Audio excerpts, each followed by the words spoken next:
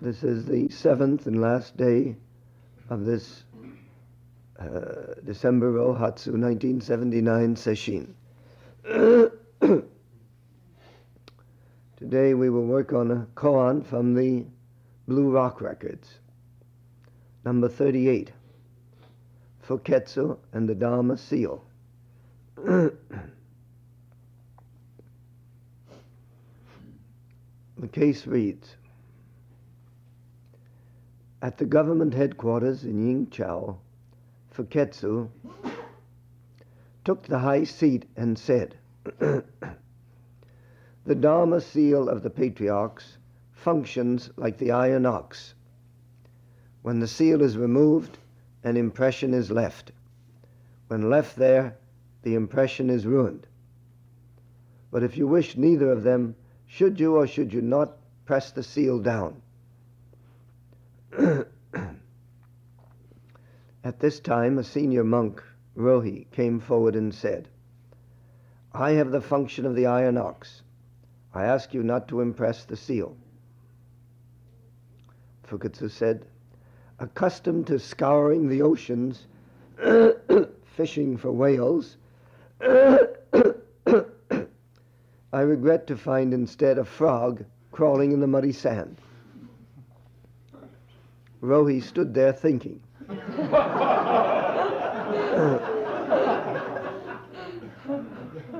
Fuketsu gave a shout and said, why don't you go on with what you were going to say? Rohi hesitated, whereupon Fuketsu hit him with his whisk and said, do you still remember the words? Try to quote them. As Rohi was about to open his mouth, Fuketsu hit him again with his whisk. The governor said, the Buddha's law and the king's law are the same. Fuketsu said, why do you say that? The governor said, when punishment is called for, it should not be neglected. Otherwise, one invites trouble. Fuketsu descended from the seat.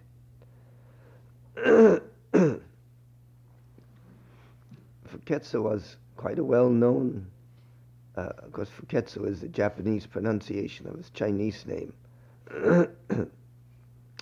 His dates are 896 to 973. And he was in the line of Linchi, or Rinzai. This governor was a follower of Fuketsu, and he often asked him to lecture to himself and to his officials.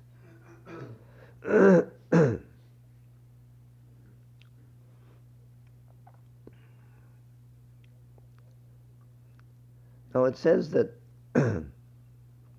we might point out that at this time, this being the apogee of Zen in China, many high government officials were practicing Zen. And of course there were many outstanding masters and who had as disciples these officials. And not only the officials themselves, but also those working under them also would take instruction. Perhaps one day we will see that same thing in this country and other countries in the West. Now it says he took the high seat. In Zen it was customary that when a master gave a teisho, he would either sit this way facing the Buddha, or else he would sit right in front of the Buddha. If he sat in front of the Buddha looking out, usually this would be taken to understand that he was in the place, he was taking the place of the Buddha. If one is facing toward the Buddha, then usually it is taken that one is offering up to the Buddha the Dharma, as the master understands it, and in effect asking for the Buddha's approval or criticism.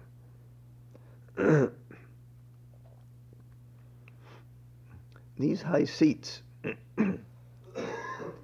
are very interesting affairs. We saw them in Japan. Some of them were quite beautiful, very imposing kind of seats. Some of them very plain.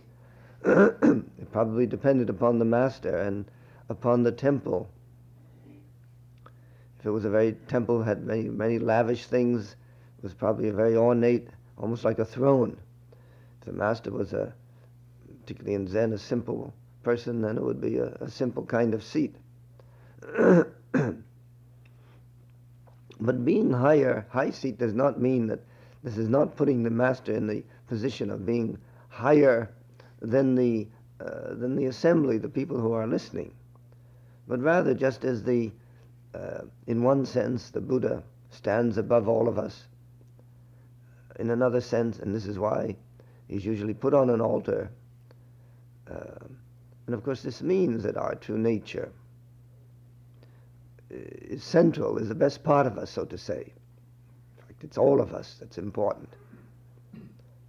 And he took the high seat and he said, "The Dharma seal of the patriarchs functions like the iron ox." The iron ox was a huge dam which had been built some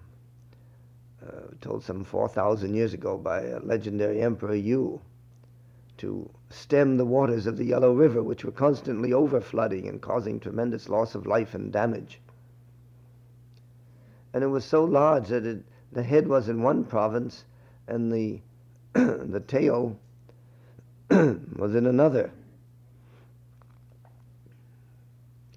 Other translators or other commentators interpret the iron ox to be that is historically that it wasn't like a dam, but rather it was a deity that had been built, and the deity, it was hoped, would stem the waters of the Yellow River. Very likely the first interpretation is the better one. And because this iron ox, it got the name iron ox, this dam, because it had 4 legs. And so people naturally called it the iron ox.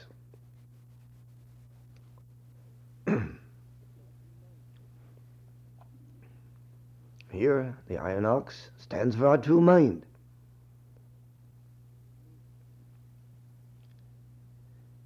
It is unshakable, immovable.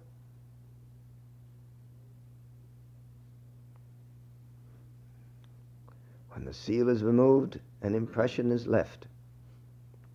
Before we get to that, the Dharma seal of the patriarchs.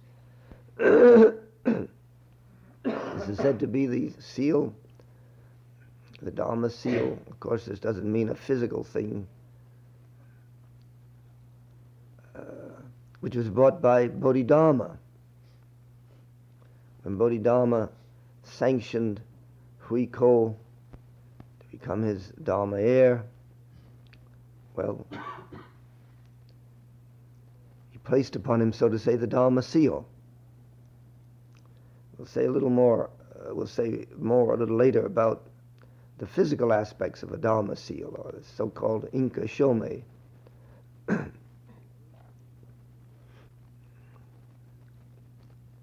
the seal is removed, an impression is left. Our mind in its normal functioning leaves traces. The way most people live, they are leaving traces, unlike a child which goes from one activity to another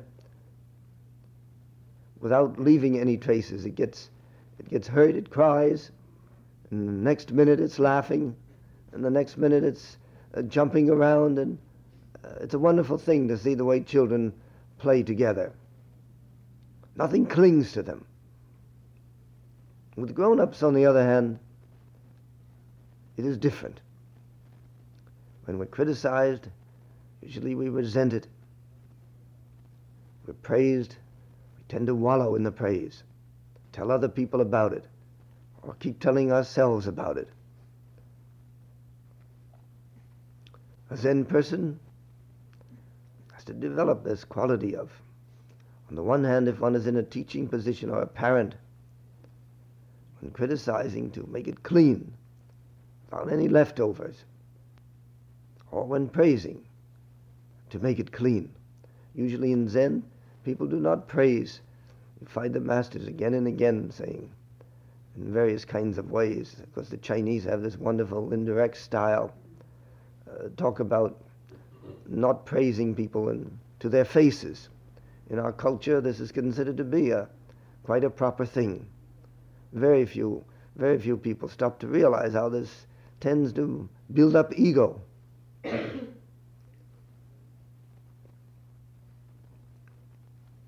But praise and blame, when it has to be given, should be done cleanly and sharply.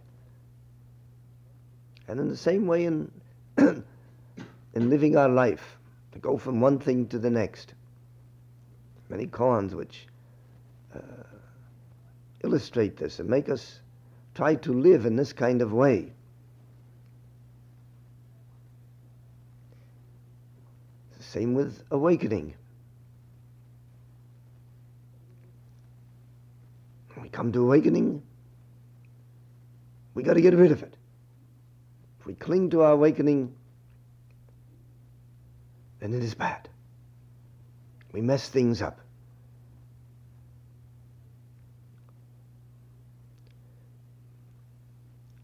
The more we cherish our awakening,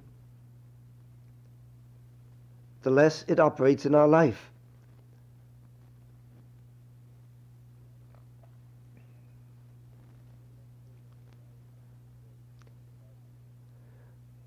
Dogen, Zen Master Dogen has a passage where he talks about fish go through the water and birds go through the air without leaving any traces.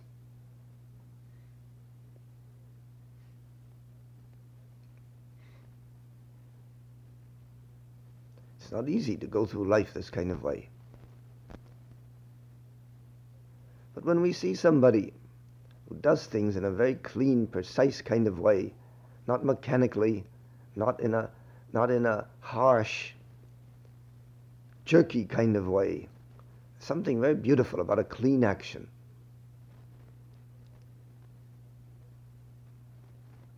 And there's something very beautiful about a person who has come to awakening, has got rid of it, and operates in the same kind of way and functions in his daily life.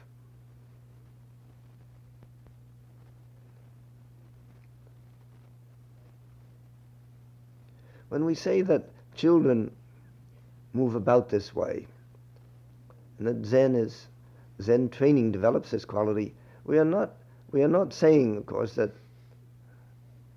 well, in a sense we are. We're saying that the developed Zen person is very childlike in that respect. The difference, of course, is that there is the capacity of reflection in the adult, which there isn't in the child.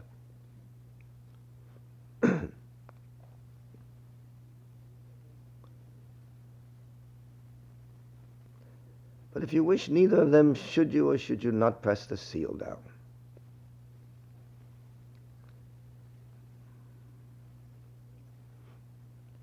We can take this also as meaning subjectivity and objectivity. When one is, in the sense that one is fully one with what is doing, there's no objective awareness.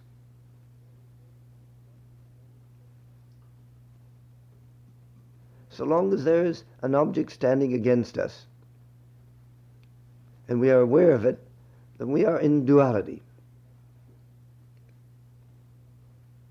How do you get beyond subjectivity and objectivity? How do you get beyond having awakening and getting rid of awakening? This is Zen training. In Zen, there is what is called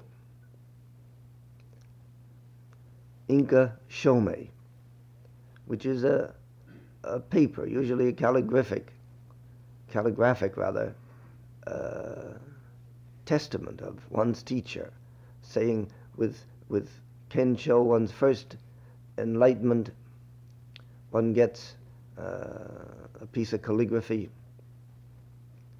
Later, when one has finished the koans and the teacher is satisfied that a disciple can teach, well, one gets another kind of paper, also a calligraphy.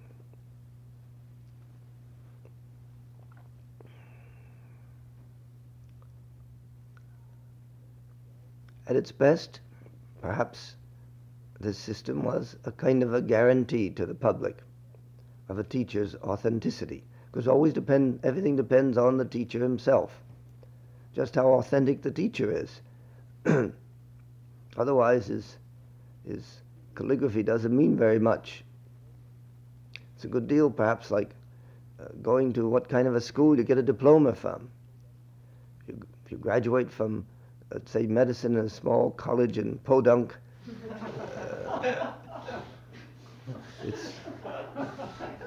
it's quite different from getting a diploma from the Harvard Medical School.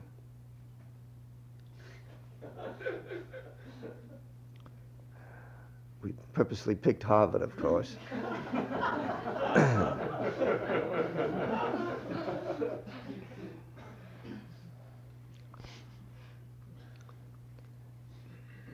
And speaking about medical doctors,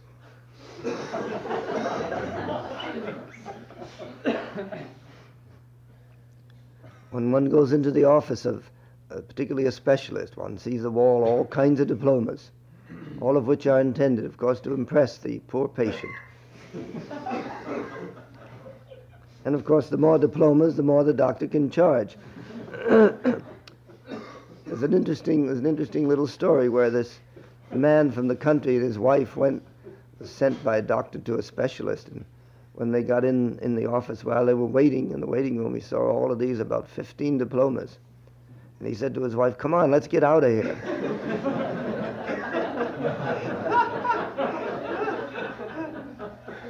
And she said, "Why?" And he said, "This man must be awful stupid to have to go to so many schools in order to..."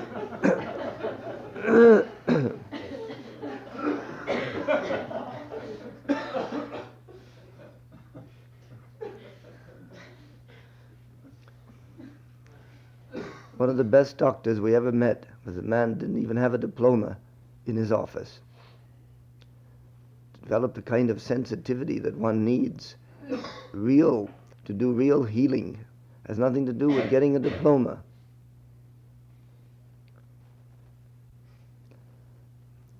We once were told by a doctor that we respected very much that when a doctor orders lots of tests, the more diplomas the doctor has, apparently the more tests that he feels confident of ordering on a patient. But a real first-class doctor gets very little, or very few tests.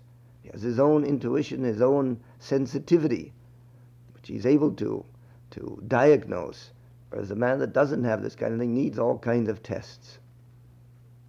In the same way with a teacher.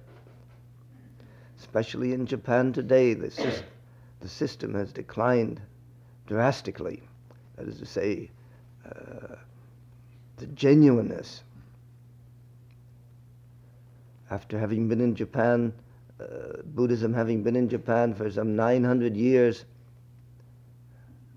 it's become rigid and petrified. There are all kinds of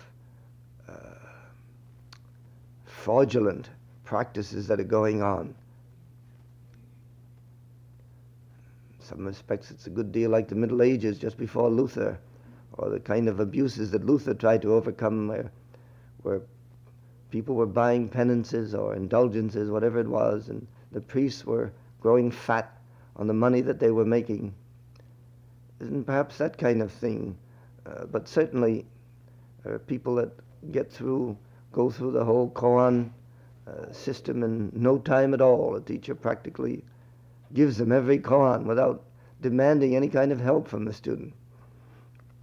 When we were in Japan, a certain professor, he was a Fulbright scholar, came over. He was very much interested in practicing Zen. We became acquainted, and he was told to go see a certain retired Roshi in Kyoto. And he was taken there by a Zen priest, a man who had a temple with a family and spoke good English. He acted as this professor's interpreter. And they used to go to this retired Roshi's quarters, and they went through.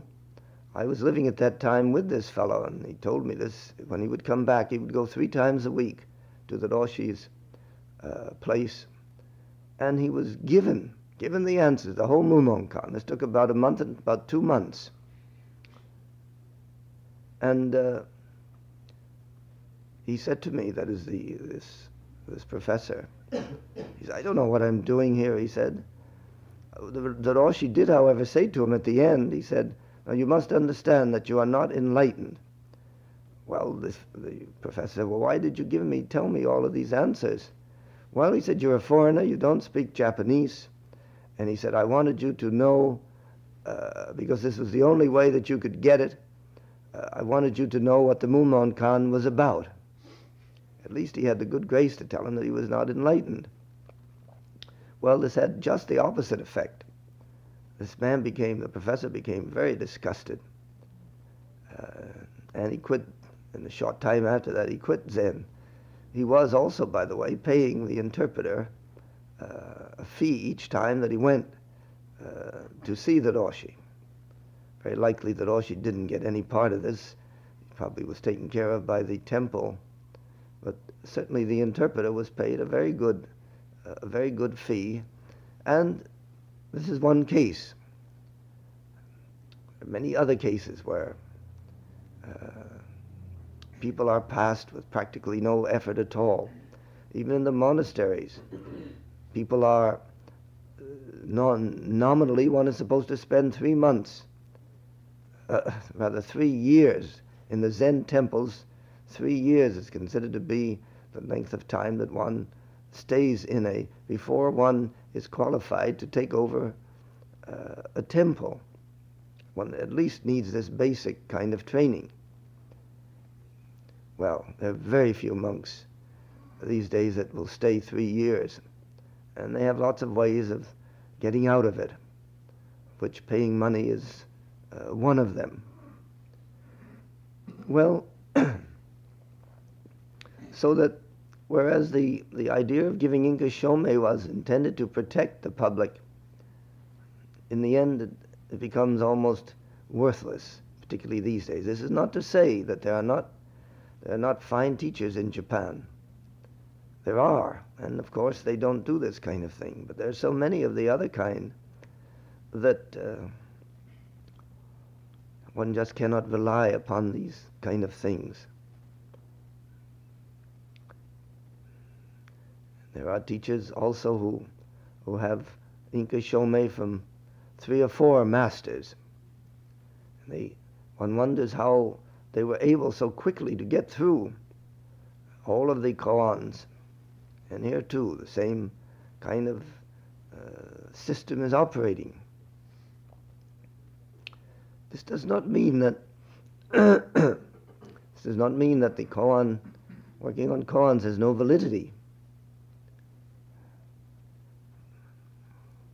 But one must be careful about titles and about Inka Shomei diplomas. Well, now let's continue here. Then the case continues. At this time, a senior monk, Rohi, came forward and said, I have the function of the iron ox. I ask you not to impress the seal. I have the function of the iron ox. What does he mean by that? Don't we all have the function of the iron ox? I don't need your seal.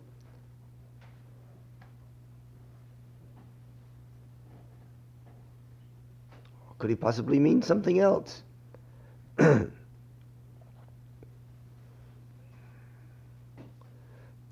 There is in Zen, as most of you know, what is called in Japanese Buji Zen.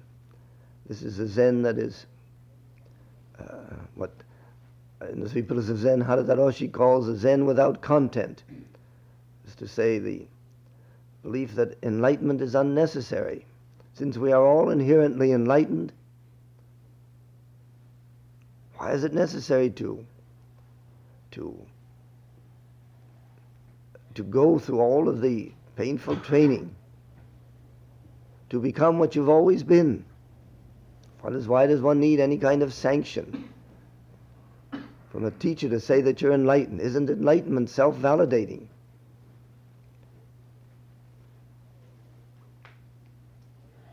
And then Fuketsu says, accustomed to scouring the oceans, fishing for whales, I regret to find instead of frog crawling in the muddy sand. The speed with which the masters could bring out these kind of suggests that studying poetry was part of Zen training.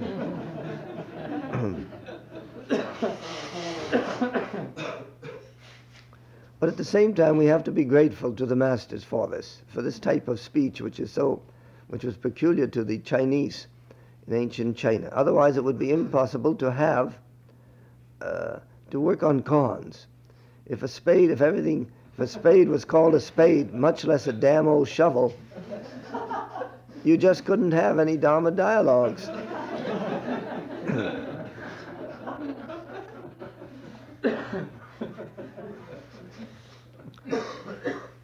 In other words, if the master said,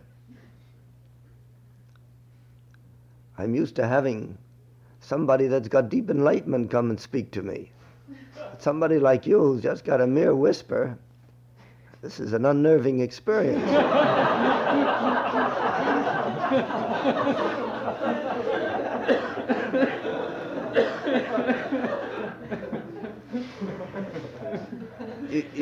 You can see it's a completely different effect.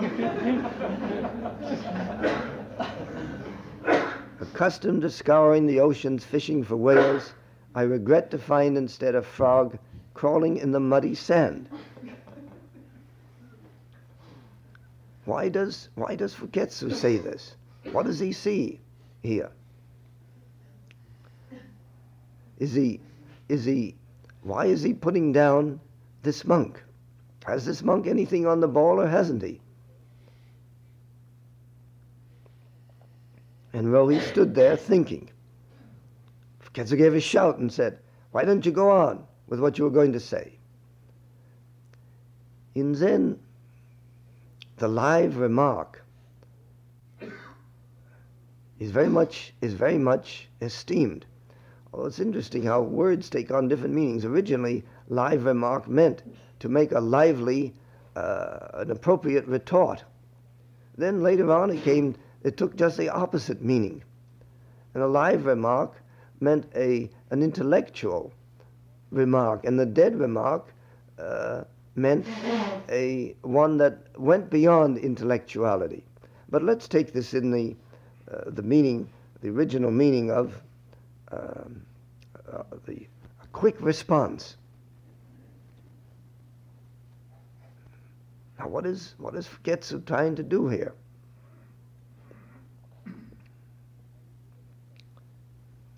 Is he trying to put him in his place, or is he trying to give him a place? For he hesitated. Whereupon Fuketsu hit him with his whisk. He who hesitates is lost. Or, as some wit said, he who hesitates is bossed. And this is what's happening.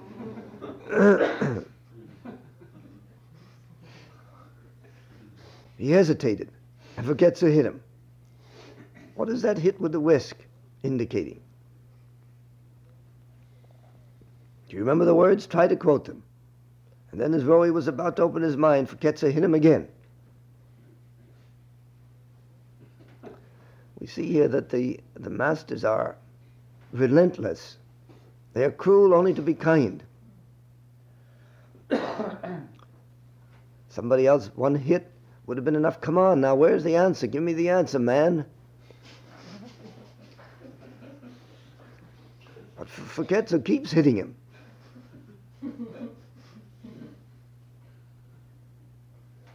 Is he trying to get some kind of an answer out of him? Does he sense that Rohi's mind is ripe for something much deeper? Or is he saying, in effect, Antawa Damades, which in Japanese means you're no good?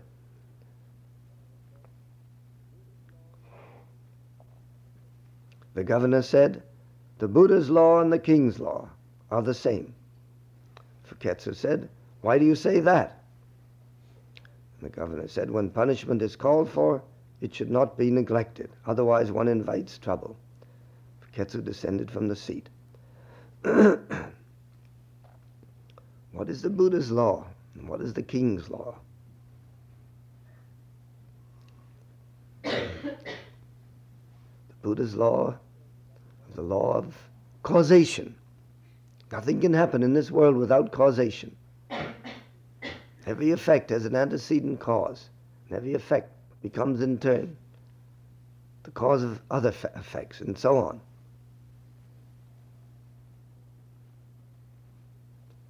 There's no punishment. If there is punishment, we're being punished by our own karma, which is to say, we're punishing ourselves for the painful deeds the painful things we did to ourselves and to others.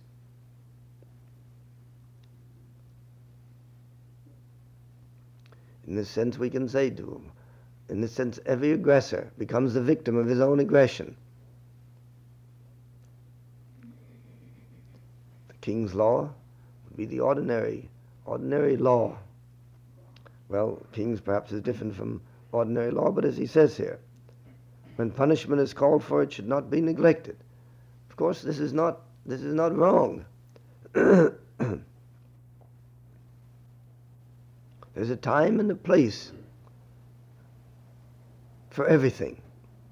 If we punish or praise, not punish or chide perhaps, criticize at the wrong time and at the wrong place, it's worse than having said nothing. It's worse than having said anything at all. Much better would be to say nothing. It's very important. This is very much part of Zen training. To find the right time for whatever one says and does. We must understand that the Zen, that the koans do not deal with the so-called ethical aspect. They go right to the basis in which ethics and morality is grounded, namely our true mind. All of the koans are intended to wake us up to this mind. When this mind is functioning, then ethical behavior flows from it as a matter of course. On the other hand, if you start from the ethical behavior, then one is always uncertain. One can never be sure of what is right and what is wrong.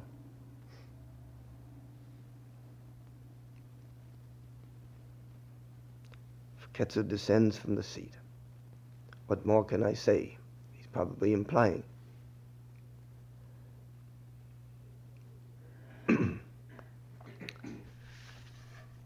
Now there is a introduction to this case, as there is to all of them, and it reads as follows. The introduction is not the koan itself was compiled by Setcho, and the compiler of the introductions is Engo. These are two different Chinese masters. And Engo's introduction is, when one adopts the gradual method, though it is not normal, one can nevertheless be on the right road. And in the busiest marketplace, one will be able to enjoy unhindered movement. This term gradual and abrupt is used in many senses in Zen training. We got a hint of that in reading from the Hanshan or Poshan a few days ago. The gradual method, or what Poshan called the Wu understanding, where one through training, through work on the koans, and of course zazen, achieving samadhi-like conditions, samadhi conditions, one not only builds up an understanding which is different from what might be called intellectual understanding, and one develops and working on the koans, even though one has not have what may be called a thoroughgoing by any means, just a glimpse into one's true mind, one can still nevertheless, particularly if one practices, does zazen regularly, one develops a great deal of strength and insight, so that one is able to function in many situations on a level which is considerably higher and better than someone who has not had any Zen training. Nevertheless, this is still different from somebody that has a genuine awakening, a full-blown awakening. That awakening removes all doubt. In the first, when one is faced with a real, tough, traumatic situation, one could still be thrown, although, again, not perhaps quite the same way as one that doesn't have at least the joriki which comes from zazen. But one can never be absolutely sure.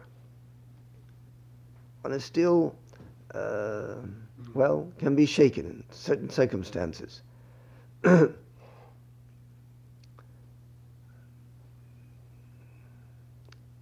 Then Engo goes on to say, when one adopts the sudden method, one leaves behind no trace, and even the 1,000 Buddhas cannot spy one out. This, of course, is talking about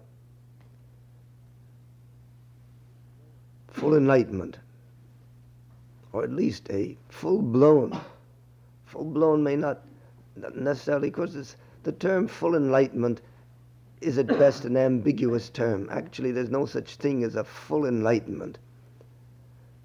There's no end, as Dogen says, there's no beginning to practice and end to enlightenment, there's no beginning to enlightenment and end to practice.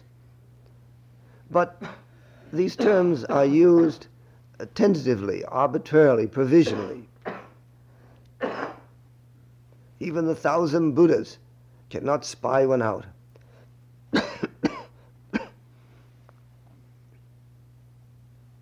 This is another way of saying that one moves like an ordinary man. You remember in the 3 Pillars of Zen, in the, I think it's the third or the fourth picture, the ox herding pictures, where the comment there is made that of this Zen master, before he reached, he was doing Darling, he was doing zazen very arduously, day and night, and the birds used to bring him sort of offerings which they would drop at his doorstep.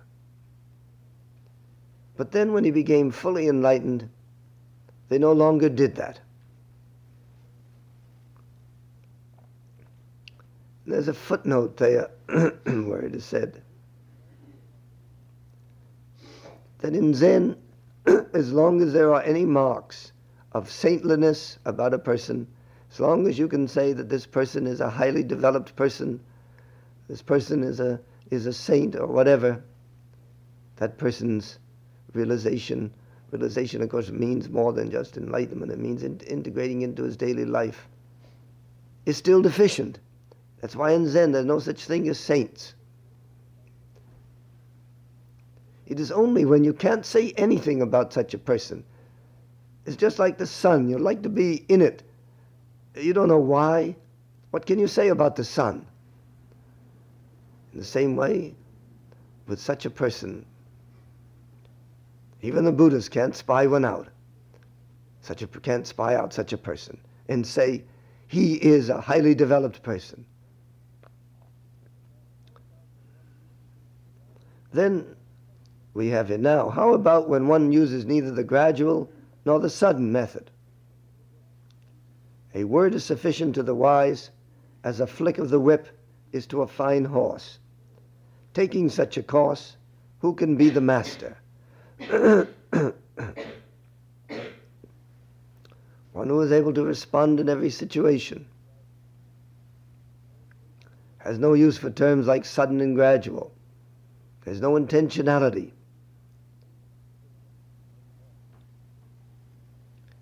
He moves through things like a fine horse moves.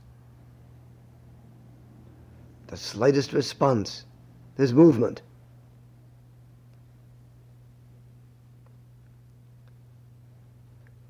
Again, as we said, it's a beautiful thing to see such a highly developed person. And speaking of such persons, we say highly developed, there are no words to describe them really.